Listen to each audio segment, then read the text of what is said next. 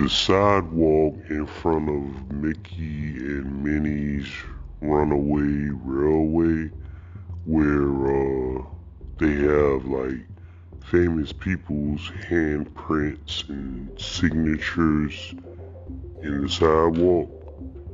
Man, they look kind of raggedy. They don't clean them that often, do they? I'm talking about they look dirty. Look like somebody done peed on them and everything. Like, what is going on? Yeah, they look so dingy looking. Some of them cracked and everything.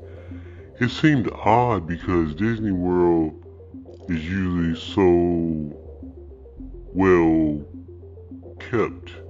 You would figure that they clean it a little more often, but it's pretty dirty. I ain't gonna lie to you, man. I was kind of disappointed. I don't know what I was expecting it to be, but and it's not like the ones on like the real Hollywood Boulevard. It's just like regular sidewalk,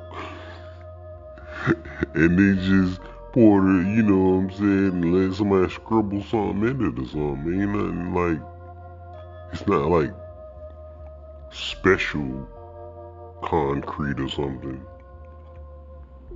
which I would imagine it would have been, but it just looks dirty to me for some reason.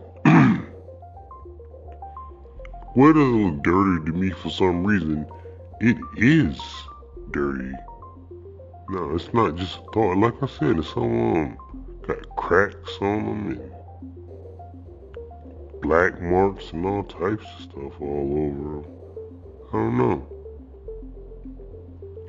Or maybe that's how they supposed to look. Maybe that's a part of the design. Make them look old, you know what I mean? Because these supposed to have been signed like years and years and years ago, so I guess it would make sense for them to be that old.